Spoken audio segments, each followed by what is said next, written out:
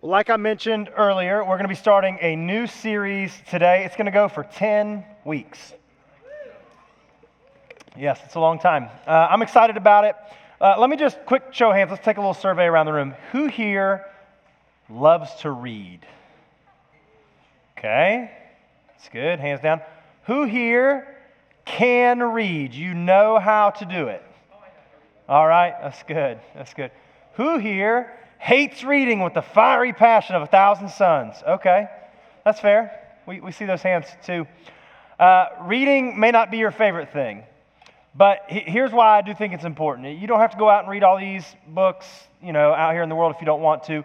But this book, called the Bible, it matters. I know it's a real hot take to hear at church. Wow, the Bible matters. And I don't want to beat you up, but I want you to think for just a second. Don't answer out. When's the last time you opened your Bible not at church? Like not alongside Pastor Perry or with me or Birch. Like when's the last time on your own with no one making you were like, you know what? I should probably read my Bible. I saw a hand go up like somebody's like, I know when I did that. But you may be in the camp of like, I really don't remember if I'm honest. And hear me, I'm not trying to beat you up or make you feel bad. But I am trying to encourage you to understand that this book, it matters. And you may hear people say, it's archaic, it's outdated, it has nothing to say about modern life. These people who wrote it, they didn't understand the world today. And I'm just here to tell you, I don't believe any of that. I believe this book contains truth that is applicable for us today. And some people will go, well, it's hard to understand. I agree. There are pieces of this book that are weird. Mom, the pastor said the Bible's weird. Yeah, there are parts of it that are they're weird and unclear. And there are other parts that really are not unclear. They're very straightforward and they're easy for us to grasp. The reality is some of us are just too lazy to open our Bibles and read. So together for the next 10 weeks, we're just going to work through a book of the Bible. What's the topic? Whatever that book covers. And as you could probably guess, we're going to read the book of... You nailed it. I knew you guys could read. You proved it. If you don't have a Bible with you, I want to encourage you, grab one off that red cart. Like right now is a great time to do that. And it'll be helpful for you if you want to go ahead and turn there. In this Bible, it's on page 974. We're going to be in the book of James tonight. But before I start talking about it, I want to recommend a resource to you.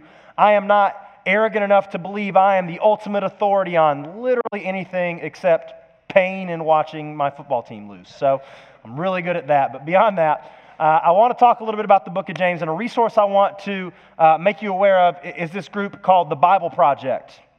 Maybe you've seen some of their videos. I particularly want to encourage you to go check them out on YouTube. Your generation spends a crazy amount of time on YouTube. If you just search for the Bible Project, you'll see they do a great job of breaking down books of the Bible, different topics, different themes. And so I thought we would just take maybe 2 minutes to watch a little bit of what they have to say about the book of James, and then we'll get in and start breaking it down. Check this out. The letter of James, or at least that's his name in English. If you look in the Greek, you will see that his name is Jacobos, which translates his Hebrew name Yaakov. And that's why most ancient and modern translations render his name as Jacob. And that's what we're going to call him in this video. Now, there are many Jacobs in the New Testament. 2 of them belong to Jesus' inner circle of the 12 disciples, but this letter comes from the Jacob who was the half-brother of Jesus himself.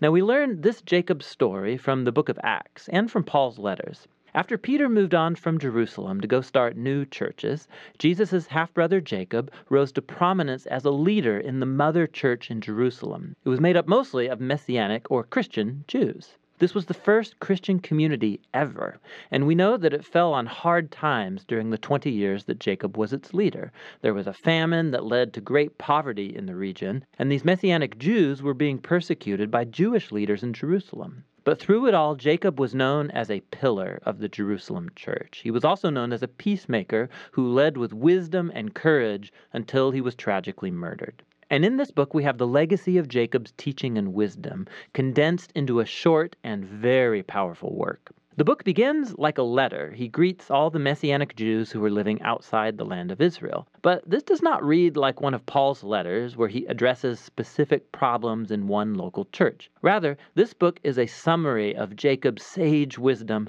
for any and every community of Jesus' followers. And Jacob's goal isn't to teach new theological information. Rather, he wants to get in your business and challenge how you live. Jacob's wisdom has been heavily influenced by two sources. The first is Jesus' teaching about life in the kingdom of God, especially the Sermon on the Mount, which he's constantly echoing and quoting in the book. The second key influence is the biblical wisdom book of Proverbs, especially the poems in Proverbs 1 through 9. Jacob literally grew up with Jesus and with the book of Proverbs, and so now his own teaching sounds like them. It's stamped by their language and imagery. The book consists of short, challenging wisdom speeches that are full of metaphors and easy to memorize one-liners. And in essence, Jacob is calling the Messianic community to become truly wise by living according to Jesus' summary of the Torah, to love God and to love your neighbor as yourself.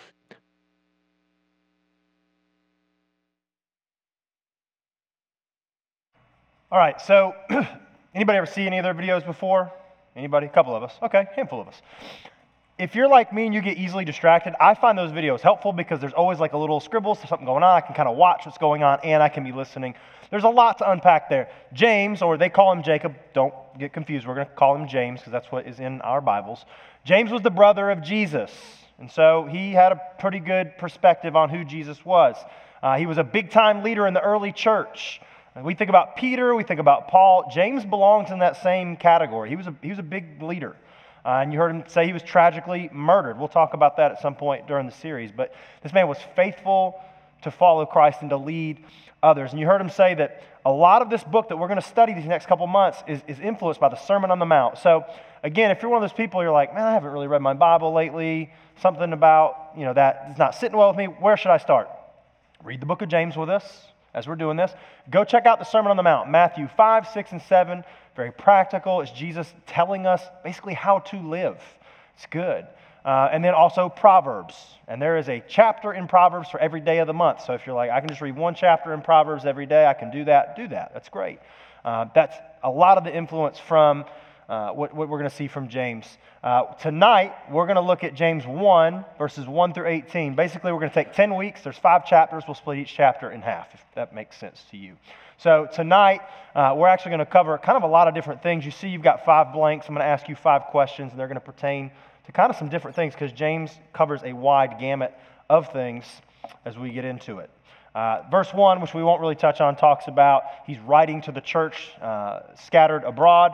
And then he kind of gets into his first piece here in James 1, verses 2 through 4. James writes this: Dear brothers and sisters, when troubles of any kind come your way, consider it an opportunity for great joy, for you know that when your faith is tested, your endurance has a chance to grow.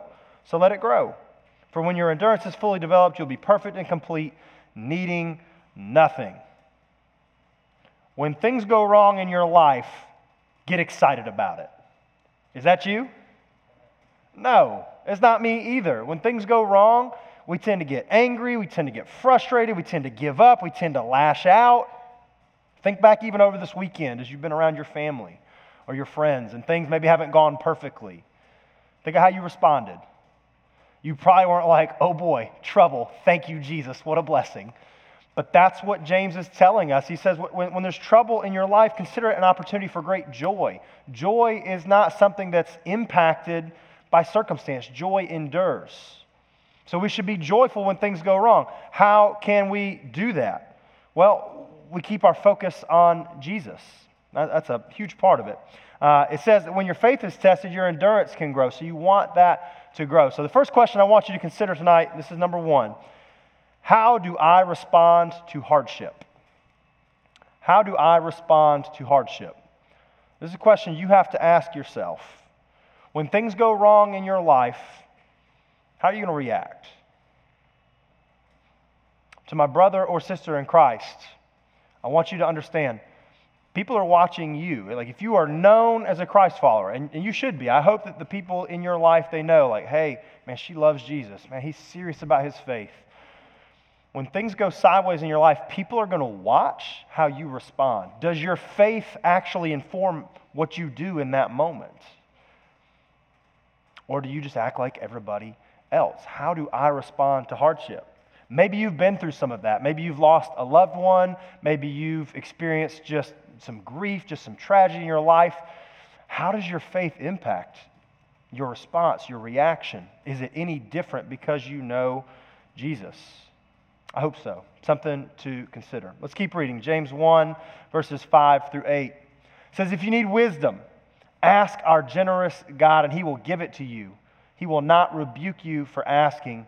But when you ask him, be sure that your faith is in God alone. Do not waver, for a person with divided loyalty is unsettled as a wave of the sea that is blown and tossed by the wind. Such people should not expect to receive anything from the Lord. Their loyalty is divided between God and the world, and they are unstable in everything that they do. You heard in that video that a lot of what James is talking about here comes from Proverbs. Proverbs is a ton about wisdom. So he launches into a piece here talking about if you need wisdom, ask God. So I'd ask you to think about this. First of all, what is wisdom? Is it just knowledge? I would say no. Anybody can accumulate knowledge. Wisdom is a little bit more than that. Wisdom is the skillful and right application of knowledge. So like you can know the right thing to do and do the wrong thing. Wisdom is knowing that right thing and doing it, applying that knowledge correctly to a situation. So if you need wisdom, which all of us need wisdom, whether you're the youngest person in the room, oldest person in the room, we all need wisdom. It's one of the best things you can ask God for. Solomon, who was king in the Old Testament, was told, you can ask for anything. God said, literally ask me for anything, I'll give it to you. And he asked God for wisdom, not riches, not fame. He asked for wisdom, and God said, you've chosen the best thing that you could ask for. So, high school student, you may get a bad rap from people even in my generation and older, like, these kids today, they just don't know nothing. They're just blah, blah, blah, blah, blah, blah. And they dog on you, they hate on you. I don't think that's fair. I think you have a ton of value. You're incredibly intelligent. You're passionate. I love that. That's why I love what I do. The adults in this room feel the same way. We're not just here for any other reason. We love hanging out with you. You inspire us. But I want to encourage you at the same time, ask God for wisdom. Wisdom comes with time, but wisdom also comes from God. But people will look for wisdom a lot of different places. Some people will look for it in the internet. God help you if you are looking on the internet or in the comments section. Like you can think you're going to find wisdom even just from your friends at the lunch table or your buddies on the team. Like wisdom, true wisdom comes from God. So ask yourself this. This is number 2 for your handout. Where am I seeking wisdom? Where am I seeking wisdom? And really there's another question kind of buried in there. Like, are you even seeking wisdom? Are you just kind of floating through life, taking it as it comes? You're like, yeah, I mean, it's all good, whatever. And if you are seeking wisdom, like, where are you looking for that? We should be asking God, because according to James 1:5, if you need it, God will give it to you. But then he goes on and says, like, don't do that thing where you kind of ask. You're like, I mean, God, maybe you can give it to me, maybe you can't. I don't know. Like, ask. Try God in this and see what happens. I've been following Jesus for half of my life, and I can just see his fingerprints all over my life where I have asked him to move. I've asked for wisdom, and I can see how he's responded. If you've got somebody in your life, whether that's your group leader tonight, you could ask them, or a parent, a grandparent back home, ask them, hey, how has God moved in your life? How has God given you wisdom to navigate the different situations of your life? And just listen. Man, listening is such a key part of acquiring wisdom. Let's keep going. There's a lot to cover here in this first part. James 1, verses 9 through 11 said, believers who are poor have something to boast about, for God has honored them. And those who are rich should boast that God has humbled them. They will fade away like a little flower in the field. The hot sun rises and the grass withers. The little flower droops and falls, and its beauty fades away. In the same way, the rich will fade away with all of their achievements. If you're sitting here like, yeah, take that, rich people! I have some news to break to you. You live in America. I don't want to make dangerous assumptions, but I'm pretty certain that most of you have a roof over your head. You probably have more even than just the clothes on your back. You probably already ate some food today, and some of us, if we're honest, are already thinking about what we're going to eat when we get out of here. You're rich. You just really are. Well, I don't have the latest style. I've got the knockoff brand. I don't have the latest and greatest. You're rich. You're rich. You got to take a bigger perspective here. We love to think that we're the little underdog who doesn't have anything, but that's just not true. I want to show you something, and you can find a lot of different iterations of this on the internet from different years. This is called the Global Wealth Pyramid. And again, hear me, there are different iterations. You can find some with different stats. I'm not here to argue the actual particulars of this, but I want to illustrate something for you here, is that the bulk of the wealth does lay there at the top. Okay, so people with more than $1 million, you're like, not me, not my family. Okay, I'm with you. I'm happy to see that point. But if you look at that next block right there, if your family has between $100,000 and $1 million, you're still in the top like 8-9% of the world. You're like, we ain't got that kind of money. I mean, we buy the off-brand stuff. I hear you, but even having a home, like if you own a home, your family owns a home, you're here. Like we have more than we realize in America, but what we like to do is focus on all we don't have, which I would tell you is not wise. You probably need to go back to that last section, ask God for some wisdom. We have a lot, and you can see that the bulk of the world out there, like 75%, I mean, they're living with very little. Why am I saying this? Am I trying to make you feel bad about what you have? No, I'm not. I'm trying to help you understand that when we read a passage like this and we want to, say, well, I guess I'm super blessed because I'm poor. You're not. You're probably not actually in this poor category. You've got a lot more going for you and should probably be more thankful than you even realize. Raise your hand if you've ever been out of the country to a third world country and you've seen some true poverty. Anybody in this room? If you have not, let me just encourage you. Brookwood has a ton of mission trips that we take all around the world. I encourage you, get on one of those. Or get on one when you get to college one day. Go and see how some of the rest of the world lives. It'll change your life. For me, this happened in 2004.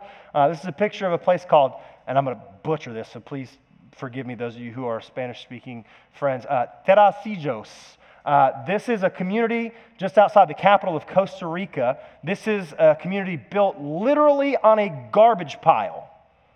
And you can see, all these pieces of tin that are slapped together for both walls and roof with dirt floors. You see all the bootleg power lines that have been run. These people live in true poverty. I've been in some of these homes where there's literal toilet waste running right outside the front door and sometimes even inside. Like you see some of this stuff and you go, holy moly, maybe I don't have it so bad after all. We are, in fact, rich. And so I come back to this passage. Those who are rich, we should boast that God has humbled us. Because all that we have, it's fading away. The nicest things that you have now, they're not going to matter and they're not going to last. And so I want you to consider this question. Number 3, how do I view all that I have? How do I view all that I have? It's dangerous living in America because you can fall into this trap of the American dream. Hey, I gotta make good grades so I can get into a good school, so I can get a good job, so I can make good money, so I can what? Like be fulfilled? Man, the gospel's so much more rich than that. Life is more than just the stuff that you have. And I think James is trying to warn us about our attitude towards the things that we have. Some of us tonight need to go home to our parents and say, thank you so much for providing all that you have provided for us. Some of us need to go home and thank God for all that He has given to us. Some of us need to maybe detach from some of our possessions, some of our fancy toys. And I'm not just talking to the students here, adults, that's us too. We love the latest and greatest. We've got to consider how we view all the things that we have. They're gifts that God has given us. We can't let them run away with us. Let's keep going. We got a couple more things to hit here. James 1:12-15. God blesses those who patiently endure testing and temptation. Afterward, they will receive the crown of life that God has promised to those who love Him. And remember, when you're being tempted, do not say, God is tempting me. God is never tempted to do wrong. He never tempts anyone else. Temptation comes from our own desires, which entice us and drag us away. These desires give birth to sinful actions, and when sin is allowed to grow, it gives birth to death. I want you to consider this, and we'll come back and look at the passage. How do I respond to temptation? That's number 4. How do I respond to temptation? All of us in this room face temptation at some point. Some of us have faced it today, and you will face it later tonight or tomorrow. in the weeks and months to come. How you respond to temptation reveals a lot about how seriously you take your relationship with Jesus. When you love somebody, it changes how you respond. I love my wife, so it changes how I respond to not only her, but everyone else that comes across my path in my life. If I love Jesus, that should inform how I respond to literally everything else that comes into my life. And so James talks about patiently enduring testing and temptation. Most of us, we just don't have a lot of that patience. Patience is in short supply. What is patience? Who can define it for me? I'm a little scared we don't know what patience is, or we're just too scared to answer out. Yeah. The ability to wait. Yeah, I think that's good. I have a 3-year-old. He wants what he wants when he wants it, which is usually like 5 minutes ago. And so I'll tell him, Judah, you have to be patient. Patience means we wait and we don't get mad and we don't get sad. And he just gives me that look. And I'm like, we'll get there. We'll get there. But we've got to be patient in that testing, patient in that temptation. And he makes the distinction. God's not the one tempting you. God's not out here trying to trip you up or be like, watch this, we're going to get him. That's not it. And I think this is so well laid out. Temptation comes from our own desires. Everybody in this room, we've got things that we are drawn towards that are not good or healthy or beneficial for us. And you might be drawn towards something that I'm not. And so it's easy for me to be like, man, I can't believe you would struggle with that. Because I don't face that struggle. But then maybe I've got something and you look at it and you're like, man, I can't, but he's a pastor. How could he struggle with that? All of us have something that we're tempted to do that is not edifying. It's not beneficial. Temptation comes from our own desires. It says they entice us and they drag us away. These desires give birth to sinful actions, and when sin's allowed to grow, it gives birth to death. Kind of a poetic way to put it there. Listen, if you always just do what you want to do because it feels good in that moment, it seems right in that moment, you haven't stopped to ask God for wisdom like we talked about a few minutes ago. You're just like, hey, I'm going to do what I do. It's my life. It says your own sinful desires are going to ultimately lead to your death. You're like, well, everybody's going to die. Shouldn't I just do what I want to do now? Talking about more than just physical death, which, yes, all of us one day, you're going to leave this earth. Hope that's not breaking news to you, and I hope it's not soon. But spiritual death, separation from God, I mean, like, if you just do what you want to do your whole life, there's consequences there. So you need to consider how you respond to that temptation. Closing it out here, last little bit that we'll look at tonight. Don't be misled, verse 16. My dear brothers and sisters, whatever is good and perfect is a gift coming down to us from God, our Father, who created all the lights in the heavens. He never changes or casts a shifting shadow. He chose to give birth to us by giving us his true word, and we, out of all of creation, became his prized possession. If you've got some good things going in your life, God gave that to you.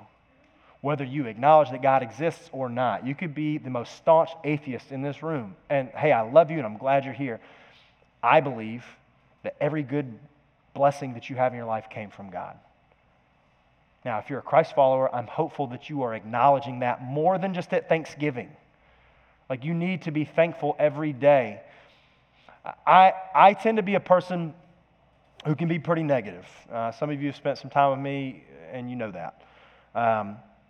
Recently, in a conversation with my wife, she hurt my feelings. Some of you married people in the room, you can relate. But she didn't hurt my feelings because she was being ugly. She hurt my feelings because what she said was true, and I hadn't realized it.